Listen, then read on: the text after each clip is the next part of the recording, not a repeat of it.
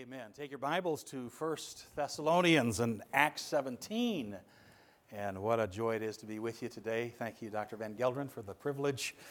Lots of memories in this building for me. I was married here. I think somewhere around here. Oh, maybe back here, all right?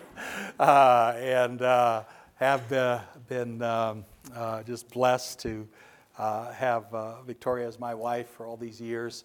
Was baptized behind that wall somewhere, and thank the Lord for that major step in my life. Just so thankful. From this local church, we went out to California and had the opportunity to work as an assistant pastor, then later on pastoring, and have some very, very wonderful, fond memories of the local church here. In that era and in this era, it's just been refreshing for me. This morning, my heart's desire is to simply share a little bit on a portrait of a baby church, and we're going to be here looking at what God can do with the little things. You know, whether it's the mission field church, whether it's just a church plant that maybe God allows you to be a part of one day, God can do great things through what we would call young or small churches. God's not limited here by numerical size and accomplishing great things. Matter of fact, there's a lot of things we know from Acts 17 about this local church, but there's some things that God just chooses not to tell us. I don't know the size of the building. I don't know their annual budget. I don't know if they had a building, if they leased a building, if they borrowed a building. There's a lot of things that God chose not to tell us. I like to call those the incidentals. And yet in the Word of God, God lays down through the illustration of this church, this very young church, He lays down for us some imperatives. And He allows us to see that in every local church, God can use that as a pattern to make an eternal impact for the glory of God. So I will read just a few verses here from 1 Thessalonians chapter number 1, verse number 6, "And ye became followers of us and of the Lord, having received the word in much affliction with joy of the Holy Ghost, so that ye were ensamples to all that believe in Macedonia and Achaia.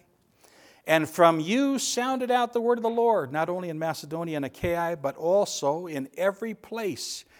Your faith to Godward is spread abroad, so that we need not to speak anything.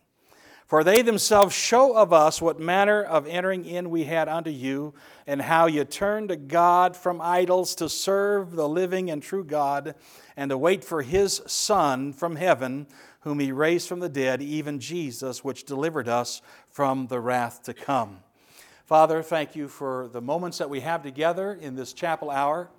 And I ask, God, that you would just allow us to have really an understanding of what every local church can be, whether large or small. Lord, help us to see from the illustration of this baby church what you can accomplish through new churches that are established throughout our world, our country, our cities. Lord, just thank you for the student body. Thank you for the leadership. Thank you for the faculty. Thank you for those that have poured their lives into these young people in preparation for the harvest field. I pray, God, as some of them are preparing right now to launch out in the deep, that you would just use them in, Lord, a wonderful way in accomplishing your will in that land, in that community, in that city for your glory. I ask it in Jesus' name. Amen.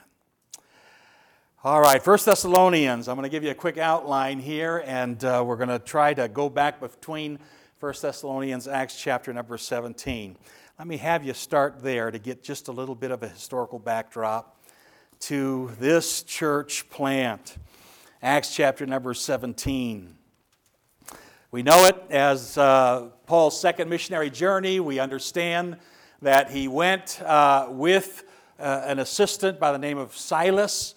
We also recognize that young Timothy is added to this team. We also see as we read through the Scripture that it's one of these we passages, and so Dr. Luke also is joining them. And they are seeking God's direction, God's will for where are we to be. Where would you allow us to begin the process of seeing another local church planted for the glory of God? And God gave, as we know from Acts 16, that Macedonian call to the Apostle Paul. And there, as they responded, they came to what we know today as northern Greece, Macedonia. They traveled through several cities, headed for the chief city, which is Philippi. And there they found some devout followers of Judaism that were down by the river praying, and they joined to that group and began to preach the gospel. Lydia got saved, and now we have a point of reference concerning that local church where Lydia gave up her home to have services here to start that church in Philippi. And God did a marvelous thing. We know the jailer is saved and his family. There's a nucleus left there. And now as we go to chapter 17, the Bible tells us here, now when they had passed through Amphipolis and Apollonia, they came to Thessalonica, where was a synagogue of the Jews. Paul always sought to go to those that had some Bible foundation first in ministry. He always went, of course, to the Jews because if he went to the Gentiles first, the Jews would never hear him out. So he found these folks, whether they were large enough of a community to have a synagogue or not have a synagogue. If they met down by the river for prayer, then that's where Paul wanted to be. If they met in a synagogue, that's where Paul wanted to be. And the Scripture says, and Paul, as his manner was, went in unto them, and 3 Sabbath days reasoned with them out of the Scriptures. So 3 Sabbath days, 3 Saturdays. I don't know how long that encompassed. It could have been just the bookends, so you're talking about 15 days from Saturday to 2 Saturdays forward. It could have been the days before and after. But whatever it was, that's how much time they gave the Apostle Paul to preach the gospel. And the reality is that the Bible tells us here, after that time, that there are some, verse 4, that believed. And some of them believed and consorted with Paul and Silas, and of the devout Greeks a great multitude, and of the chief women not a few. And so now you have the nucleus here of this church plant. Now, of course, any time that God's moving forward, Satan is going to put up every roadblock he can. Go through every church planting trip, every missionary trip. You're going to have satanic opposition all over the place. This is nothing new for a church plant. Matter of fact, you're on the front lines when you're dealing with church planting on the foreign mission field or church planting here in the United States. You've got a target on your back. Satan is not real happy with you. I know some of these young men have a burden to be used of the Lord, whether it's a foreign mission field or here at home, and they're going to need wives. Amen? Okay, I didn't hear enough ladies saying amen. All right. All right, they're going to need partners in ministry. And I enjoy getting in front of chapel once in a while because, ladies, if you knew how important you were in a church planting endeavor, if you understood how your husband's going to rely on you and rest on you to do so much that you just will not be able to do in ministering to ladies in the congregation. My wife, I call her every day, talking to her this week, and every day she's been ministering to some ladies. Every day she's had ladies over. Every day she's out ministering. Listen, you are important, and your burden for church planting ought to mirror the burden of your future husband as he's going to seek by God's power to go out and accomplish the work that God has established for you as a couple. But I want us to go now back to 1 Thessalonians, and I want us to look at, first of all, a challenge in a new church work, and that challenge is modeling. Chapter 2, 1 Thessalonians. Challenge to model. I think sometimes we look at church plants, and they may seem awesome because of 3 B's, all right? Maybe they got a great building, or maybe they got finances, the bucks, or maybe they got a lot of bodies. All right, and sometimes we can look at a ministry and we can say, well, that's a successful ministry because they check those 3 B's. And yet, I find from the Scripture that God really doesn't allow us for this church to see any of that. I have no clue on any of those things, and yet this is an example of an awesome church that is being used tremendously by the Lord because of this first principle, this challenge to model. Somebody had to go in there, Paul and Silas and others that would accompany, they would have to go in and model Bible Christianity. Today we call it discipleship. And it's important for you to be involved in that right now. It's important for me to be involved in that right now. And the lasting results that we're going to see concerning a church is going to be in our understanding that really church planting begins with a modeling understanding. That we are going in not just to see people saved, but to see them conform to the image of our Savior, the Lord Jesus Christ. And so this challenge is to model. Notice who the model was. 1 Thessalonians 1:5. For our gospel came not unto you in word only, but also in power and in the Holy Ghost and in much assurance, as ye know what manner of men we were among you for your sake. Everything that you're learning now, that you're gleaning now, that you're growing in now, God wants to use in modeling in your family, in the field that God places you in. And every opportunity you have to grow in your Christian life is a preparation here for what God's going to ultimately do in and through you on that field. You are going to represent Christ in that city. Christians, first in Antioch. Here we have this modeling is represented in the 2nd chapter, and Paul's going to go ahead and he's writing this letter according to the end of the letter from Athens. And you recognize that Paul will end up in Athens by the end of chapter 17 of Acts, but as he's writing back, notice what he's saying. He's talking about just this modeling in many different areas. Verse 3, for our exhortation was not of deceit, nor of uncleanness, nor of guile. Matter of fact, in these first couple of verses, he's going to talk about what they did not do. We could call that the negative side. You know, people need to understand what we're not about as well as what we are about. There is a negative component to ministry. In church planting, we're going to have opportunities to help people grow in certain areas, but they need to know what we are not as well as what we are. And Paul's rehearsing here the fact that here, this is what we are not. This is what we were not. We modeled Bible Christianity, but here's what we were not. They modeled godliness, all right? No deception, no dirtiness, no duplicity, all here in verse number 3. Was not of deceit, nor of uncleanness, nor of guile.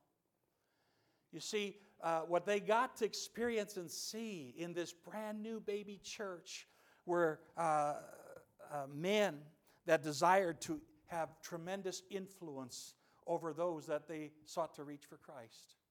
And in order to do it, they had to live as the Word of God desired for them to live. And so to have that kind of influence, they had to model Bible Christianity. So they modeled godliness. They modeled a genuineness. Verse number 4, but as we were allowed of God to be put in trust with the gospel, even so we speak, not as pleasing men, but God, which trieth our hearts. For neither at any time use we flattering words, as ye know, nor a cloak of covetousness. God is witness. There's something genuine about their faith. They said, listen, we're not going to be phonies about this.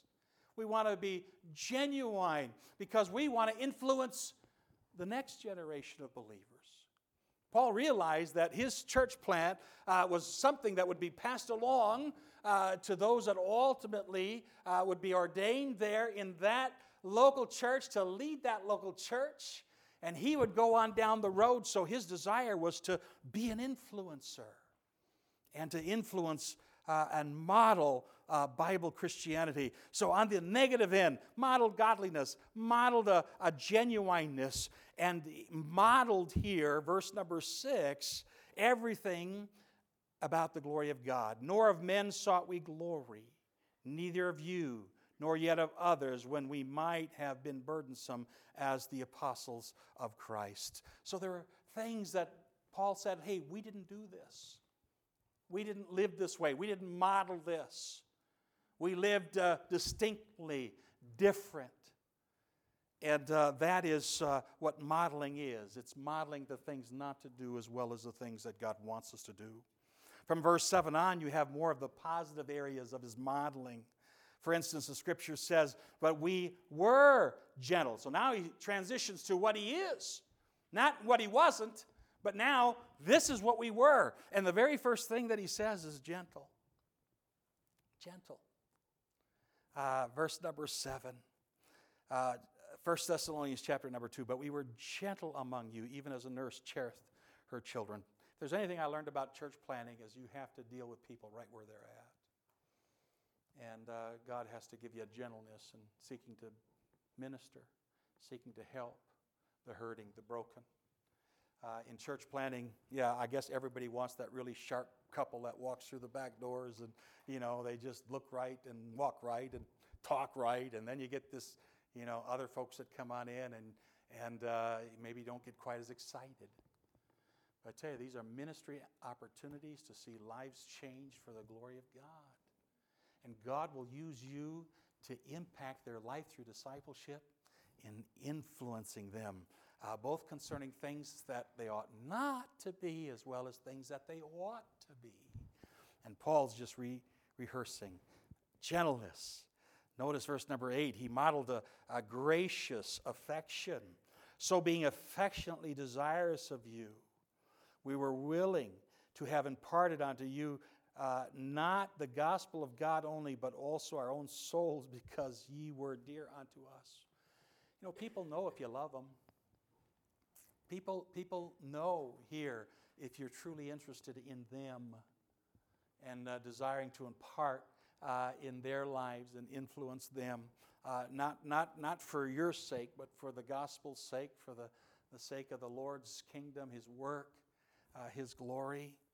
And so this is where it all starts, folks, in church planning. It starts with people coming prepared to make an impact and difference in people's lives. But we have to be right so that we can be that right model and so that other people's lives can be impacted.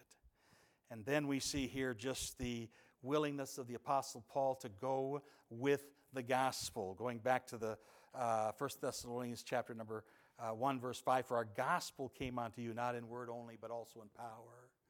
So we see here the modeling of their going, modeling a graciousness, modeling a gentleness, modeling a generosity. Verse number 9, for we remember, brethren, our labor and travail, for laboring night and day, because we would not be chargeable unto any of you. Here, what they demonstrated in coming to these people was we want to be as Christ would have us to be, and allow our lives to influence your life for the glory of God. So that's Paul's nostalgic look back at this church. That's Paul as he's writing saying, listen, I remember those days. We just saw a little video in the previous class of our very first Sunday in Simi Valley at Crown Point Baptist Church. I hadn't looked at that in several years. It's just wonderful. I saw people in that church that were not saved or baptized, in that first meeting that had since come to know the Lord and been baptized, and others that from that first meeting are still in the congregation. The wonderful blessing that we receive as we're able to look back. Well, Paul is looking back, and he's talking first of all how important it was to model Bible Christianity. What happens after the modeling? Let's go back to chapter 1. Now we see a mimicking. A mimicking. See, when you have the right model, then you can see here that they are mimicking what? The model that was established for them. So we have here this Apostle Paul. It's his desire with his team to influence these people for the glory of God. And now he gives testimony, verse 6, "For ye became followers of us and of the Lord, having received the word in much affliction with joy of the Holy Ghost." So now these believers are mimicking. They are imitating what they saw. Not just what they heard, what they saw. And it's important here that we're not just saying the right things, but we're also living the right things. Ye became followers of us and of the Lord. In 2 Thessalonians 2, it says, "For ye, brethren, became followers of the churches of God." See, they started to mimic the right kind of church, the right kind of Bible Christianity. They were followers of us, followers of these that had gone to see the church started. Paul said to the Corinthian church, 1 Corinthians 11:1, "Be followers of me, even as I also am of Christ." The expectation is that there would be a modeling that would take place. The expectation is that it would be the right kind of model, the model that can be reproduced. You know, in a church plant, you want to make it on the foreign field to where it's reproducible. You want to be able to take the model and then see that model multiplied. Well, in Bible Christianity, God wants to see that through our lives.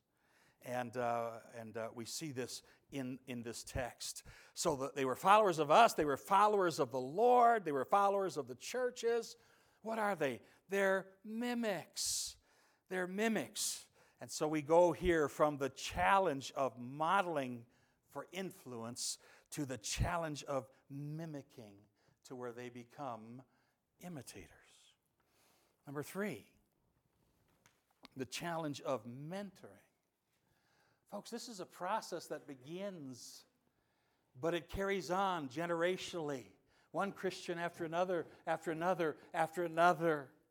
For the Scripture tells us here in 1 Thessalonians chapter number 1, verse 6, "For ye became followers of us and of the Lord, having received the word in much affliction, with joy of the Holy Ghost." So there, that Greek word there for followers, mimetes, we have that word mimic that we get from that. In chapter number 7, so that ye were in samples.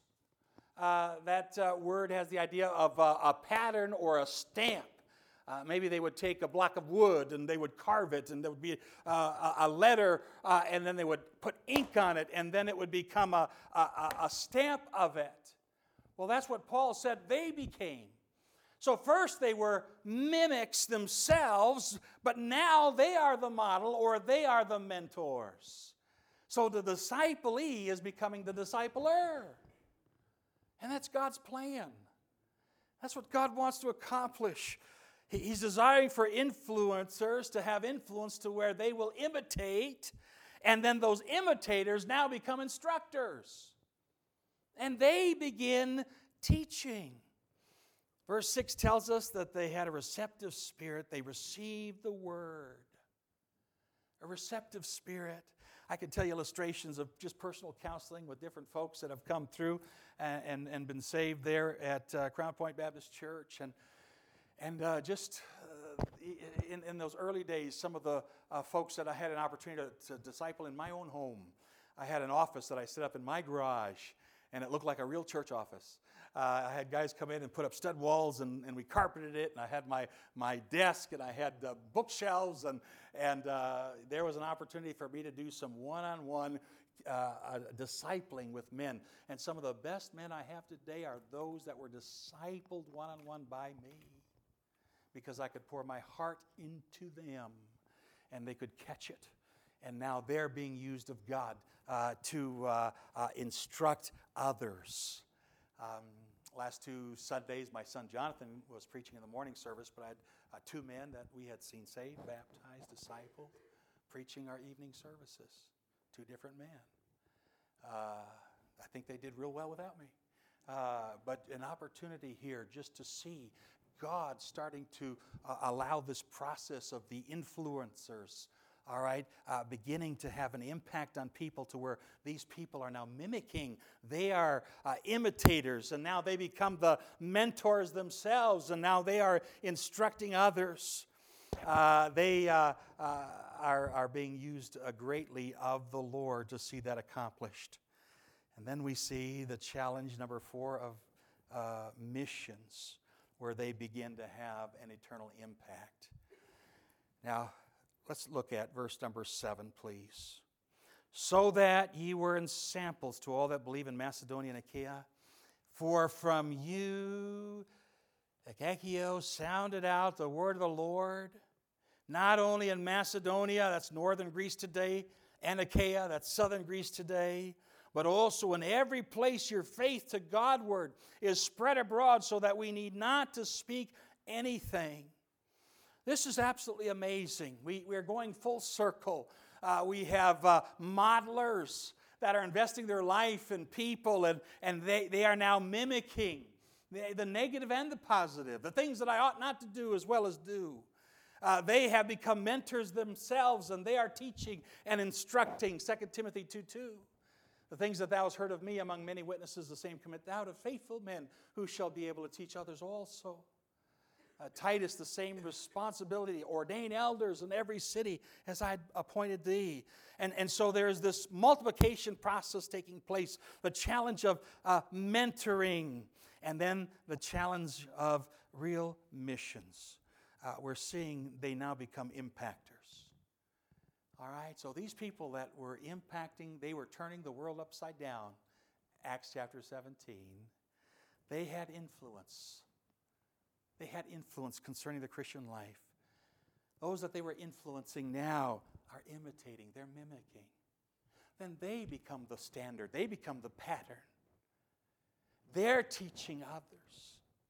And then as they're doing that, they're going out into the world and they are preaching the gospel and what God did in that area.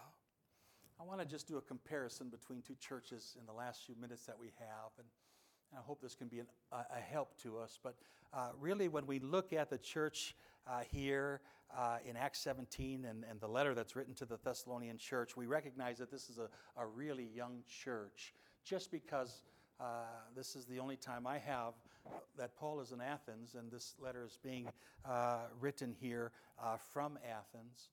And what we have is a comparison between what we would call a real young church, and I'd like to just do a little comparison with a more mature church found in Revelation chapter 2. So turn there with me as we look at this last thought. Revelation chapter number 2.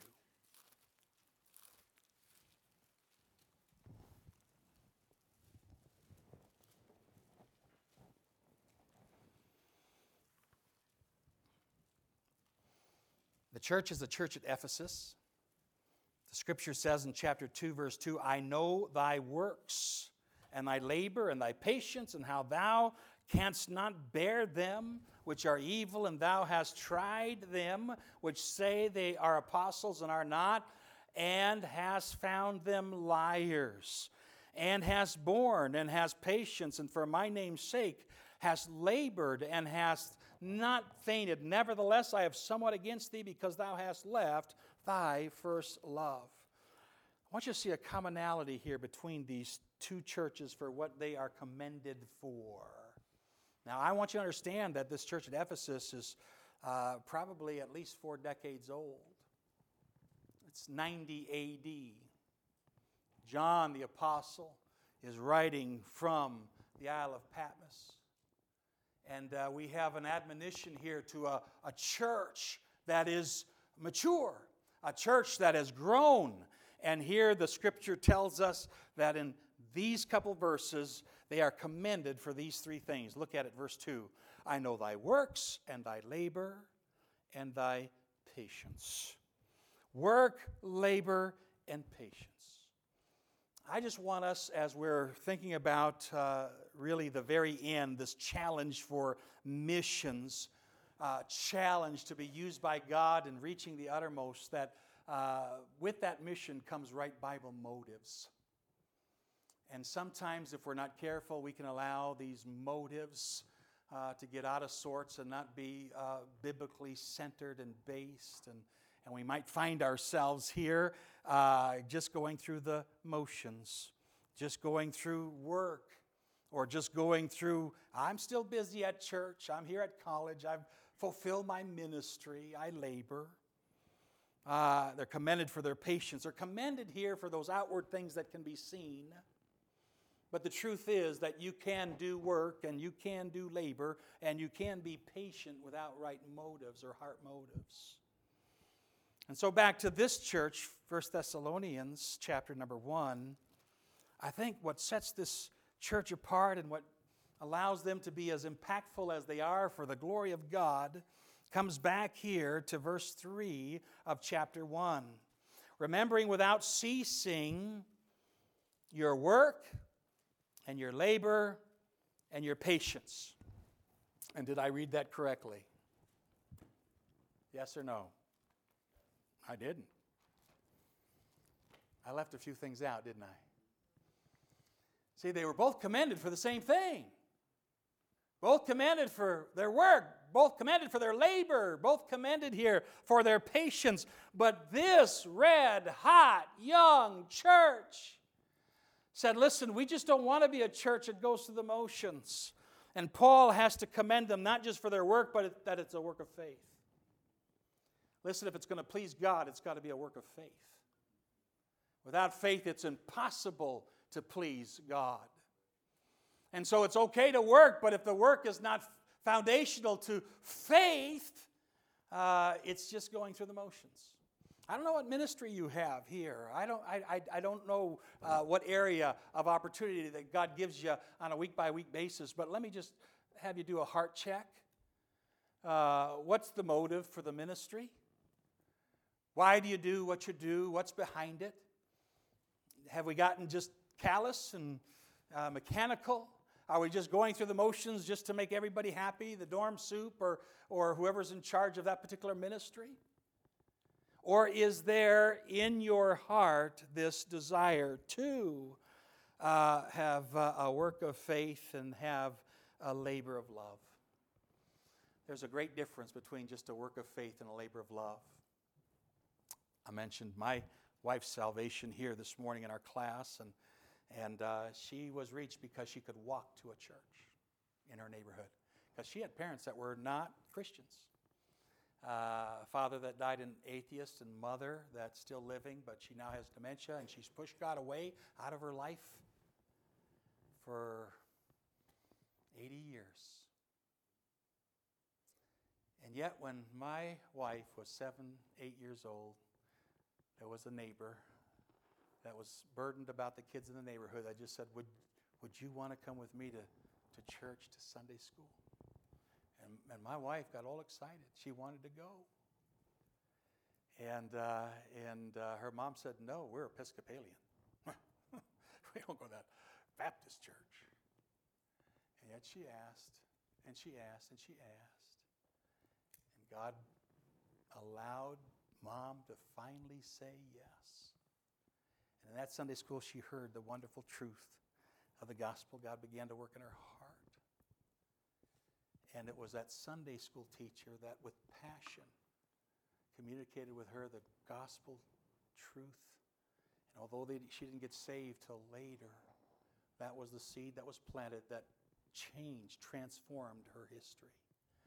You've got to know, up until that time, there is nobody in my wife's genealogy that we can point to that is born again.